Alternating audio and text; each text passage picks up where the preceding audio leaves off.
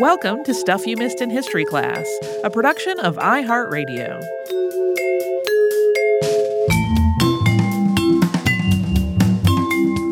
Hello and welcome to the podcast. I'm Tracy V. Wilson. And I'm Holly Fry.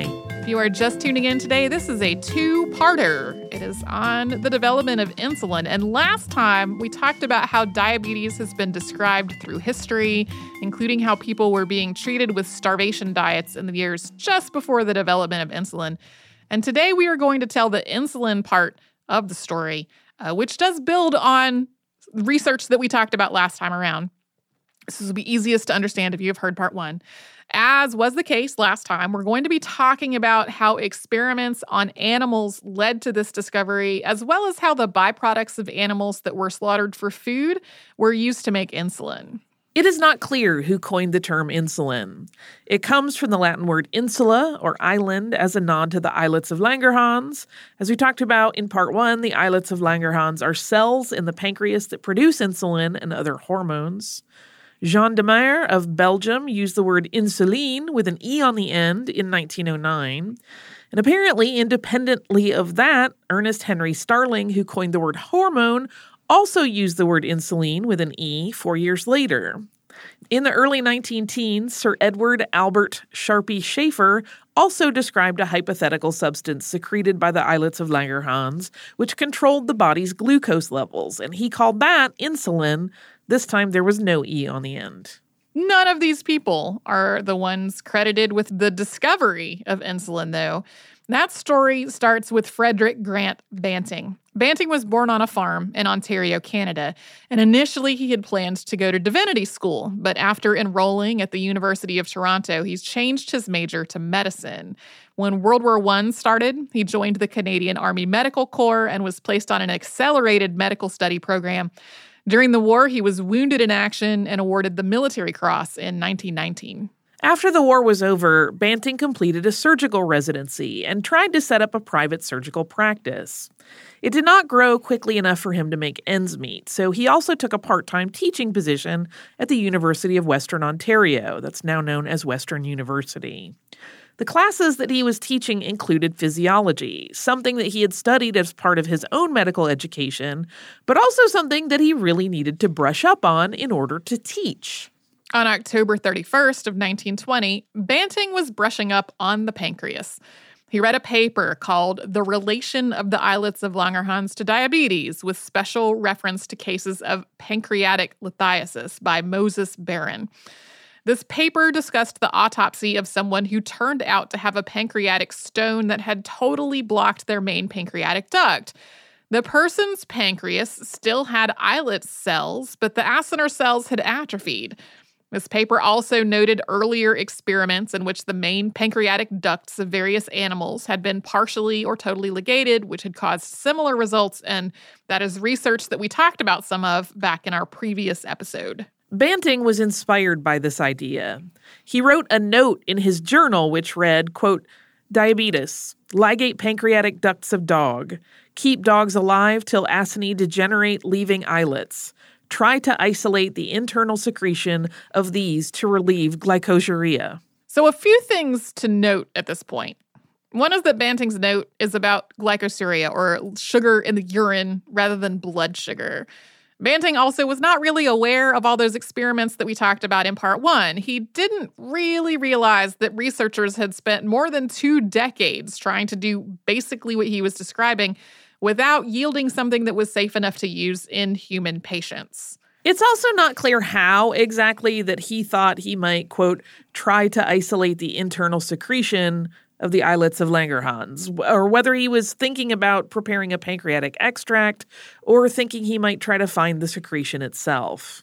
Later on, when he told people from memory what he'd written down in his journal that night, he said it was, quote, ligate pancreatic ducts of dogs, wait 6 to 8 weeks for degeneration, remove the residue and extract. And that is a lot more specific. Also, part of Banting's basic idea here was a little bit off. His rationale for causing the acinar cells to atrophy was that they produce digestive enzymes, and he thought those enzymes might destroy whatever vital substance was being produced in the islets of Langerhans. But really, these enzymes are not active until they come into contact with other enzymes in the small intestine. The relationships between those two different sets of enzymes had been discovered back in 1904. Also, it's possible that there's some other explanation, but his misspellings of both diabetes and glycosuria suggest that Banting wasn't all that familiar with what he was writing about. So, at this point, Banting went to his boss at the University of Western Ontario about this idea. His boss referred him to John James Rickard MacLeod at the University of Toronto. MacLeod was born in Scotland and had studied medicine at the University of Aberdeen. He had also taught at several universities and institutes in Europe and North America before becoming professor of physiology at the University of Toronto, and also director of its physiological laboratory. MacLeod was a leading expert in carbohydrate metabolism at the time, and in 1913 he had published Diabetes, Its Pathology and Physiology. He had been trying to identify which part of the nervous system controlled the liver's glycogen storage functions. Unlike Banting, MacLeod knew all about those earlier attempts to make a pancreatic extract that could treat diabetes, and he thought there was some kind of pancreatic secretion that could be the key to an effective treatment, but he had his doubts about its ever being isolated and used. And it wasn't just that MacLeod had doubts about whether it was possible at all to make a usable pancreatic extract. Those earlier researchers also all had training and skills and experience that Banting just didn't have. MacLeod's impression of Banting was that he had a very basic textbook-level understanding of the pancreas and its role in diabetes, and really, this was pretty accurate. So MacLeod was reluctant to offer Banting the lab space, assistance, materials, and animals that he was going to need to research his idea. The two men had multiple meetings to talk through the situation. And then when MacLeod finally agreed to let Banting do some experiments over the summer, Banting actually got a little nervous about it. Banting still thought that his idea might lead to a breakthrough, but he also understood that if he left his practice and his job to pursue an idea that didn't work out, he would basically have to start his career over, while also trying to pay off debts from a failed project. On March 8th, 1921, Banting and MacLeod finally agreed on the terms of the project. The work would take place over the summer of 1921, starting in mid-May. 2 students, Charles Best and Edward Clark Noble, would assist Banting. They would divide the summer between the two of them. These 2 young men flipped a coin to see who would take the first shift with Banting, with Best planning to take the first half of the project and Noble planning to take the second half. Best, at that point, had finished his bachelor's degree in physiology and biochemistry and was preparing to start medical school. For about a month, Banting, Best, and MacLeod all worked together in the lab, with MacLeod fine-tuning their plan and process and surgical techniques and instructing them on how to best prepare an extract.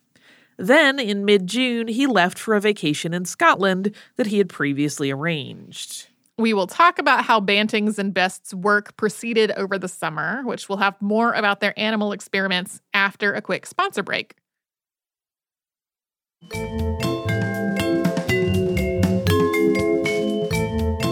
When Frederick Banting and Charles Best started their experiments on dogs to try to find a treatment for diabetes, things did not go well.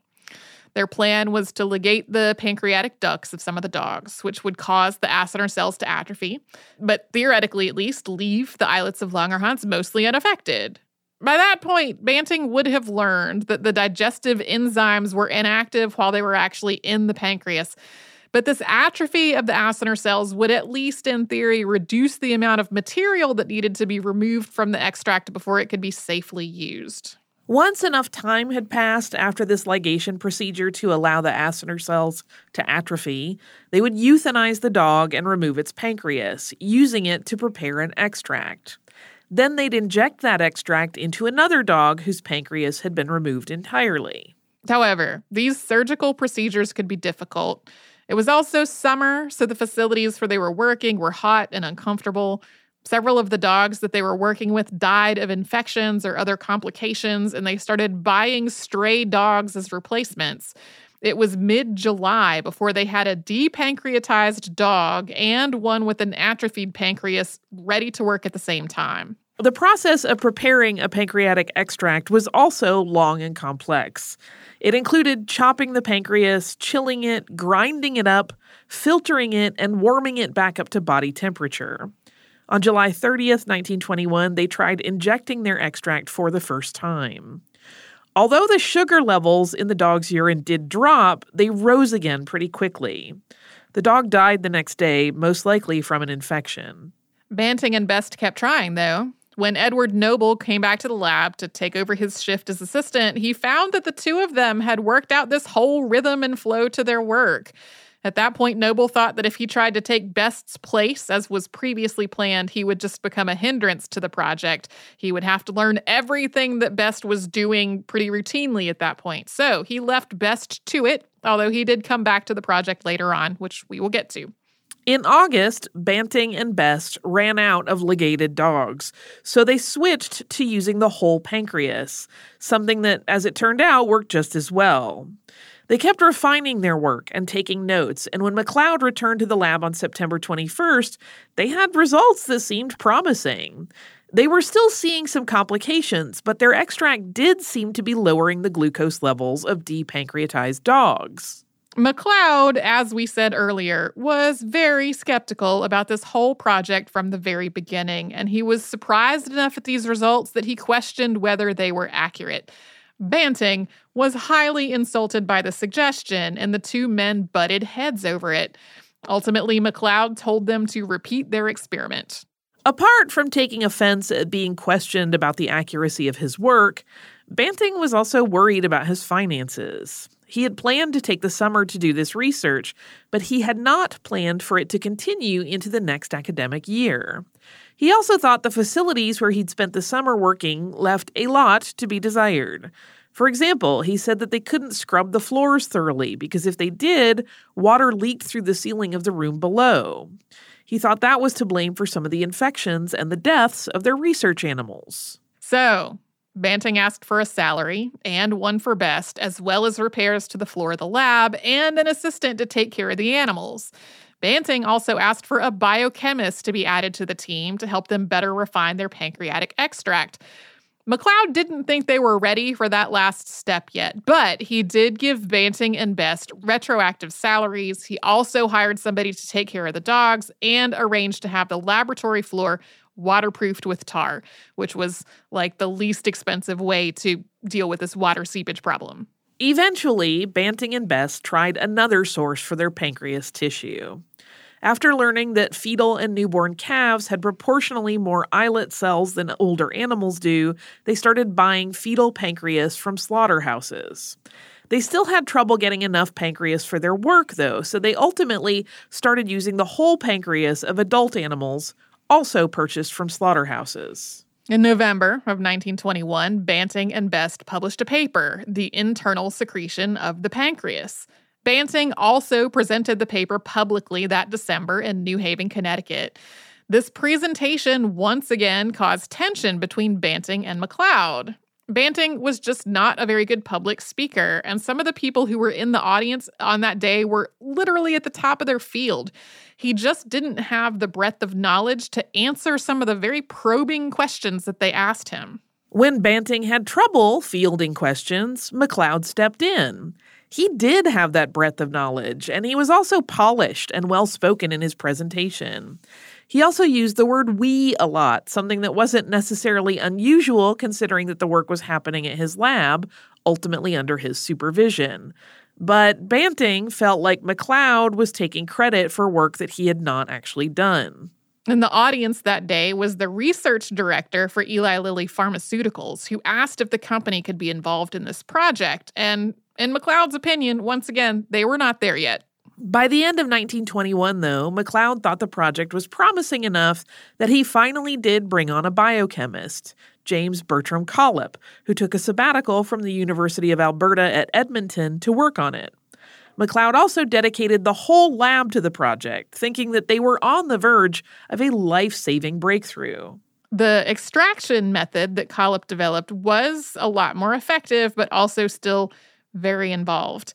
I initially had all of the steps written into this outline, and it went on for paragraphs. He realized that different pancreatic materials could be extracted at different strengths of alcohol, and so he developed this method that included multiple extraction steps, with the results of those extractions being concentrated and centrifuged and precipitated. It went on. He also discovered that the extracts lowered the blood sugar of rabbits, so they no longer needed to work with depancreatized dogs.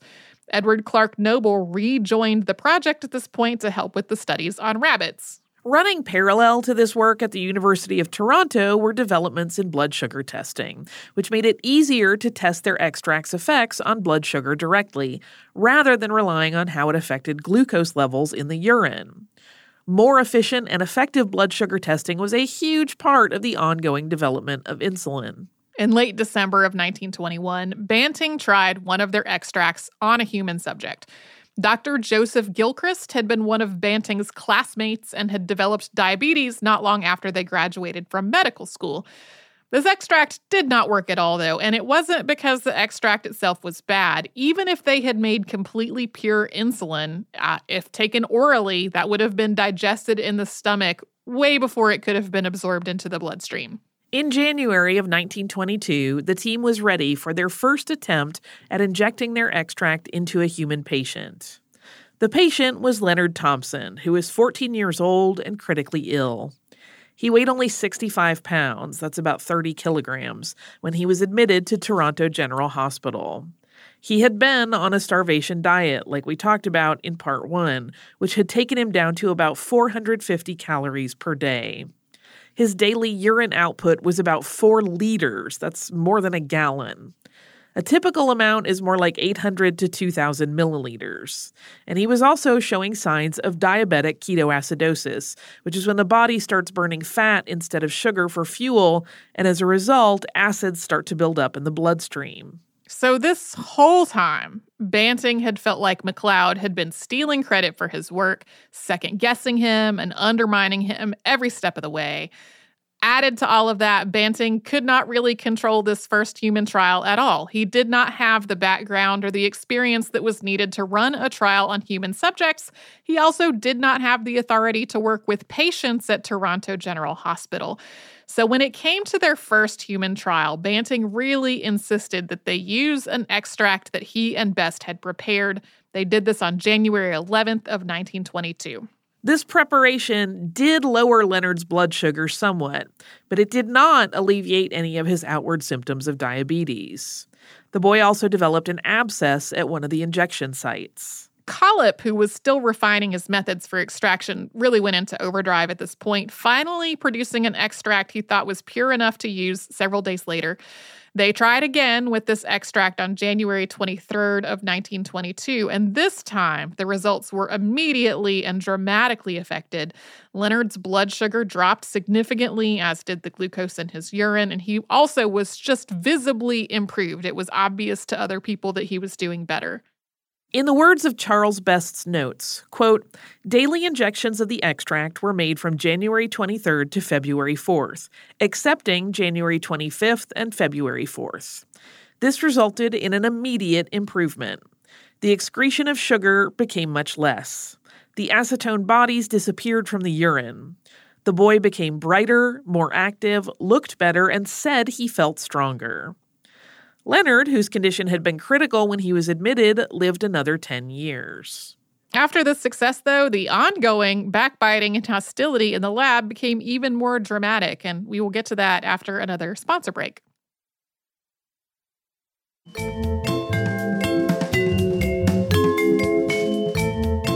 As Leonard Thompson was getting his first injections of a working pancreatic extract, the already contentious relationships among the team from the University of Toronto got even worse. James Collip, who had not shared the details of his extraction method with anyone else, threatened to quit the project and patent it himself. The details here are a little bit sketchy, but Banting was outraged, and he and Collip had a physical altercation in the lab, with Banting grabbing Collip by the collar of his coat and slamming him into a chair, and Best writing that he had to restrain Banting with all of his force. After this, on January 25th, 1922, Banting, Best, and Collip all signed a memo that none of them would be seeking a patent for insulin. This was part of a manufacturing agreement with Connaught Laboratories, which is a public pharmaceutical company that had been established in Canada during World War I to make diphtheria antitoxin. After that first successful treatment of Leonard Thompson, 6 more patients were treated in February of 1922. From there, they moved quickly into a clinical trial. And at that point, the project largely moved out of Banting's and Best's hands. As we said earlier, Banting just did not have the training or experience to run a clinical trial on human subjects. And he was deeply frustrated by his exclusion, and he tried to cope, unfortunately, by drinking to excess. On March 22nd of 1922, a paper was published in the Canadian Medical Association Journal called Pancreatic Extracts in the Treatment of Diabetes Mellitus. Its authors were F.G. Banting, C.H. Best, J.B. Collip, W.R. Campbell, A.A. Fletcher, J.J.R. McLeod, and E.C. Noble. The 2 names from that long list of authors that we haven't mentioned specifically before this point are Campbell and Fletcher, and those were the doctors who administered the actual injections to the diabetes patients. On May 3, 1922, McLeod presented a paper called The Effects Produced on Diabetes by Extracts of Pancreas. It described that extract as insulin, once again from the Latin root for islands, and apparently not related to the earlier uses of the same term from the same source.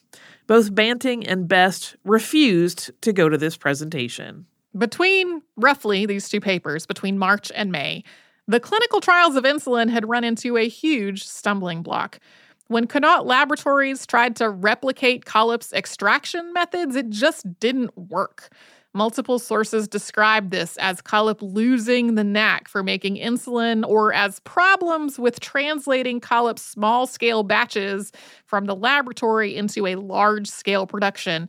They finally did resolve the issues and started production in mid-May of 1922. For Banting's part, he believed that Collip had wanted to keep his method secret for his own benefit, and that consequently he had not kept good enough records, and that's why they were having so much trouble.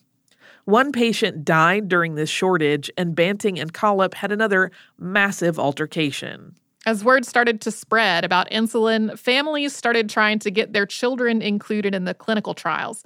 The most famous of these patients was Elizabeth Hughes, who was daughter of former New York Governor Charles Hughes.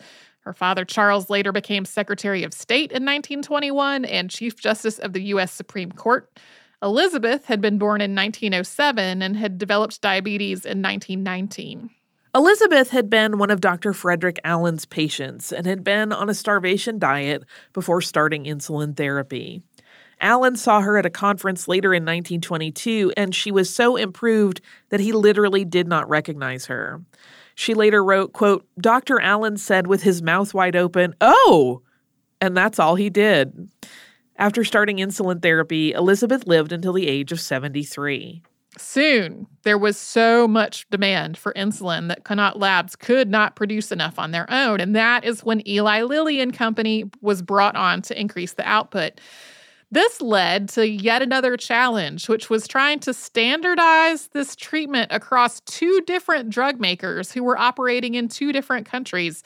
It wasn't yet possible to measure the strength of insulin itself. You had to administer a sample of it to rabbits and then measure the rabbits' blood glucose levels to figure it out.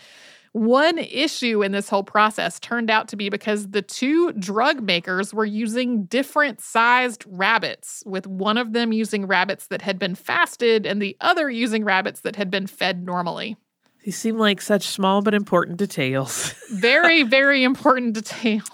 This standardization process ultimately led to the first definition of a unit of insulin, which was the amount that it took to lower the blood sugar of a rabbit weighing 2 kilograms from 0.118% to 0.045%, with that drop happening over 5 hours and the rabbit having been fasted for 24 hours.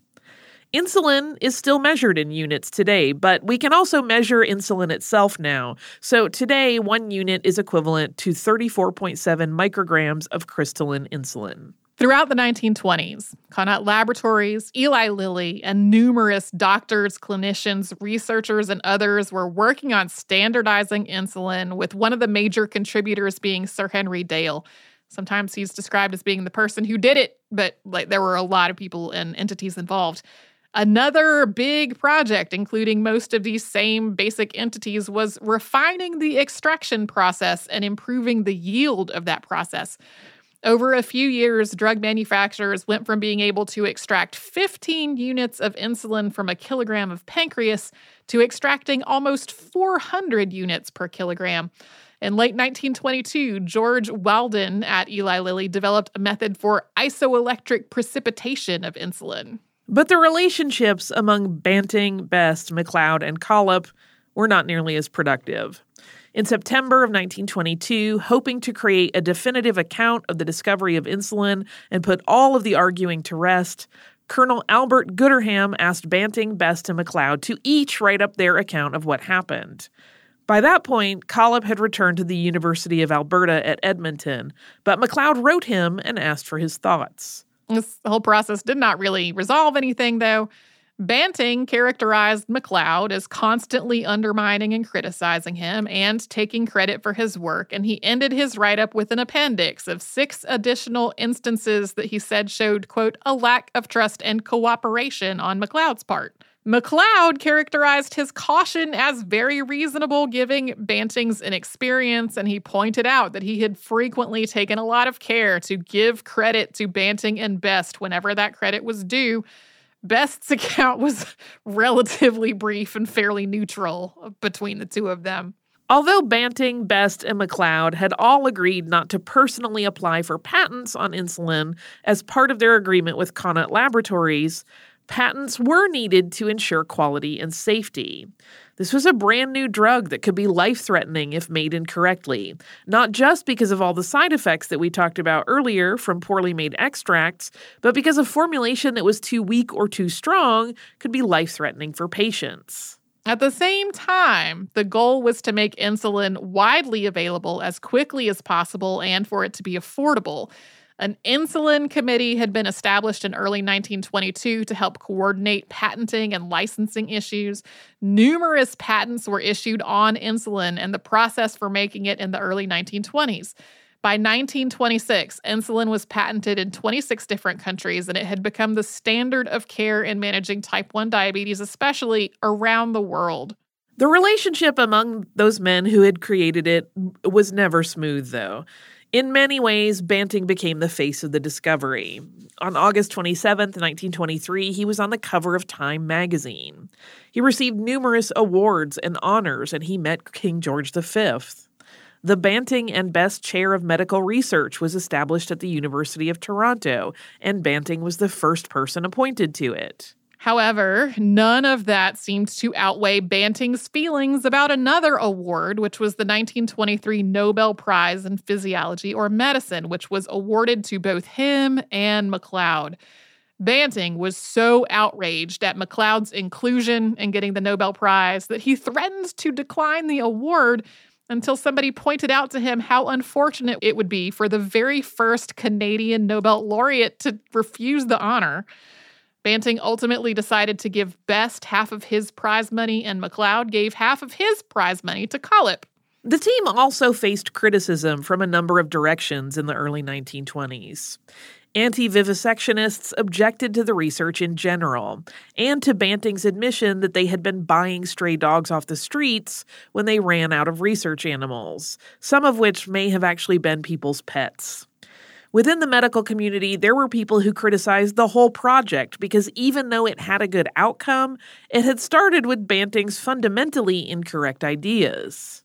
And then there was Nicolas Polescu, who we talked about briefly in part 1.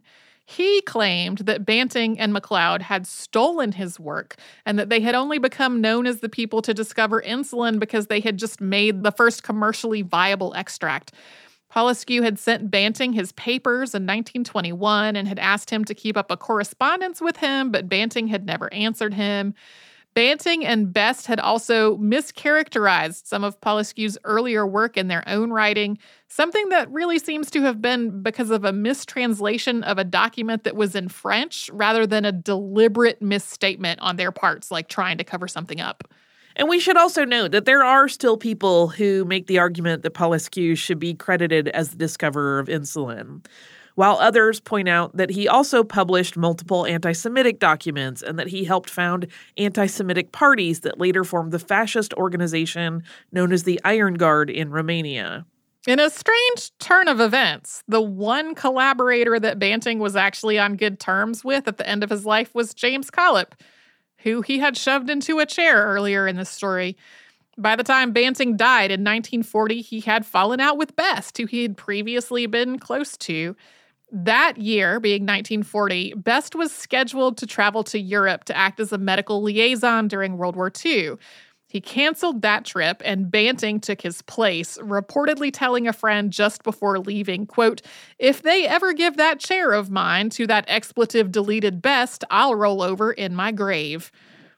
Having made that statement, Banting's flight on this trip crashed after taking off from Gander Bay, Newfoundland on February 20th of 1940. Banting survived the actual crash but died of his injuries before he could be rescued. In terms of the other three of those first four contributors, Charles Best did succeed Banting as the chair of the Banting and Best Department of Medical Research. He continued to do groundbreaking work on insulin, and he was part of the development of the drug heparin. He died on March 31st, 1978. John MacLeod left the University of Toronto for the University of Aberdeen in 1928, and he died in 1935 at the age of 59. James Collip ultimately became the Dean of Medicine at the University of Western Ontario. He died on June 19, 1965. There have been a lot of developments in the worlds of endocrinology, diabetes, and insulin since the 1920s. That first preparation made in 1922 only lasted for about 6 hours, and people could have really dramatic spikes in blood sugar as it wore off. You had to be really careful with it. So researchers started trying to develop versions of insulin that would be absorbed more gradually and predictably and would last longer. Researchers also worked on isolating insulin itself and figuring out its exact chemical structure. John J. Abel crystallized insulin in 1926. 10 years later, insulin was combined with the hormone protamine to make a version that was absorbed more slowly and consistently. In 1939, a version that combined protamine and zinc was introduced that could last for up to 48 hours. Slow-acting, buffered lente insulins were developed in the early 1950s. Beyond MacLeod and Best, multiple other researchers have been awarded Nobel Prizes for work that was related to insulin. In 1955, Frederick Sanger was awarded the Nobel Prize in Chemistry for his work in identifying the amino acids that make up a molecule of insulin. In 1964, Dorothy Mary Crawford Hodgkin was awarded the Nobel Prize in Chemistry, quote, for her determinations by X-ray techniques of the structures of important biochemical substances. One of those important biochemical substances was insulin. Then in 1977, Rosalind Yalow was one of the recipients of the Nobel Prize in Physiology or Medicine, quote, for the development of radioimmunoassays of peptid hormones. This was tied to a discovery that people who got injections of hormones, including insulin, could develop antibodies to that hormone. Those 2 decades saw a lot of other advances in addition to those Nobel Prizes. Urine glucose self-test strips were introduced in the 1960s. In 1963 and 1965, 2 different teams each synthesized insulin for the first time. The first insulin pump was also developed in 1963, although at the time it required a pump the size of a backpack. Amy's Diagnostics introduced the first blood glucometer in 1969. The first fully synthetic insulin was introduced in 1975. It was made using recombinant DNA rather than by extracting insulin from animal pancreas. Before this point, it took an estimated 20 steers or 80 hogs to get enough insulin for a patient for 1 year.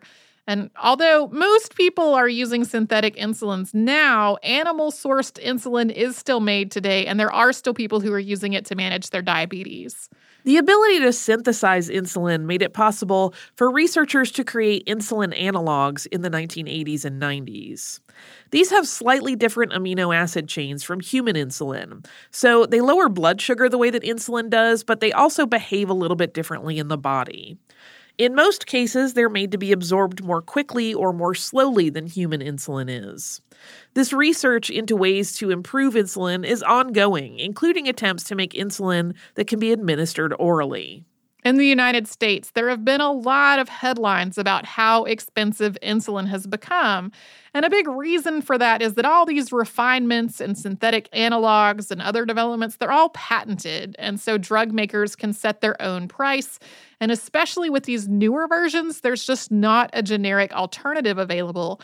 In general, the lower-cost alternatives that are available were developed decades ago, so they haven't had all those tweaks in things like absorption rates that we just talked about. Using insulin to manage diabetes is a lifelong, daily process, and researchers are still trying to find a way to treat diabetes directly, rather than using insulin to manage its effects. This could include pancreatic grafts or transplants, or finding a way to prevent the body's immune system from damaging the pancreas in the first place.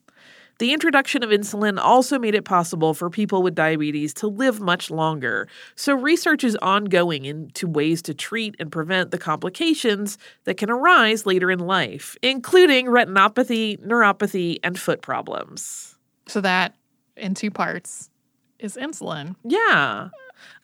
You did some listener mail on part 1. Do you have some more for part 2? I do. It is from Ian. Ian sends a note about Woolworth's lunch counters. And Ian says, "Hi, ladies. Thank you for your episode on the lunch counter sit-ins. Although it does feel funny to say thank you for an episode which essentially involved people being nasty to each other for something they did not choose, like the color of their skin. If you want to have lunch at a Woolworth's lunch counter, you can still do so if you visit Sydney, Australia. The Woolworths at Town Hall Station still has a lunch counter on the top floor of its store. It's not quite the same Woolworths, though. Many years ago, I got a new workmate who had just moved from South Africa to Australia. He told me his wife had worked as a store manager for Woolworths in South Africa, but that it wasn't the same store as the one we had in Australia, so I looked it up out of curiosity.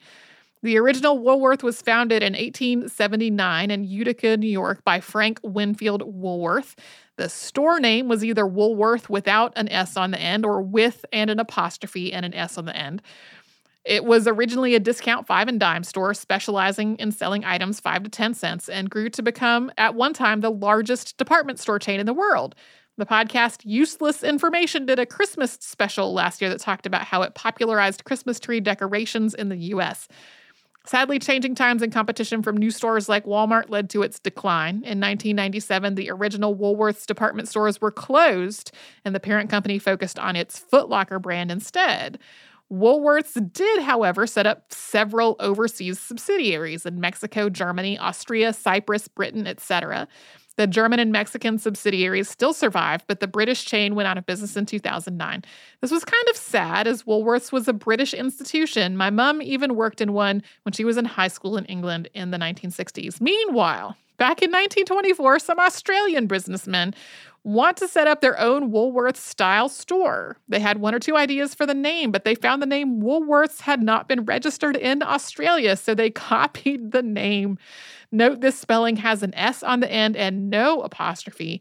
Woolworths Australia started as a department store, but after World War II started selling groceries and developed its own supermarket chain.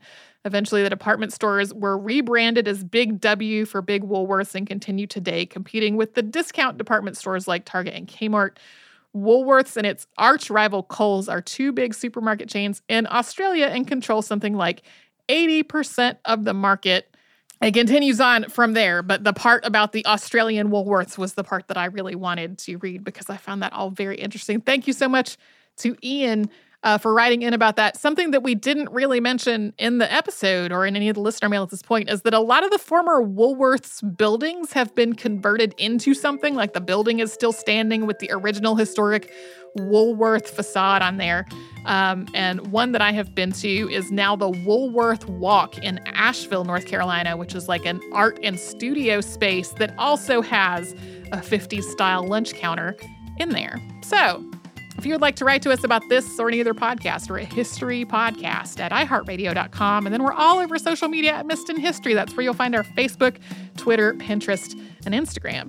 And you can subscribe to our show on Apple Podcast, the iHeartRadio app, and anywhere else you get your podcasts.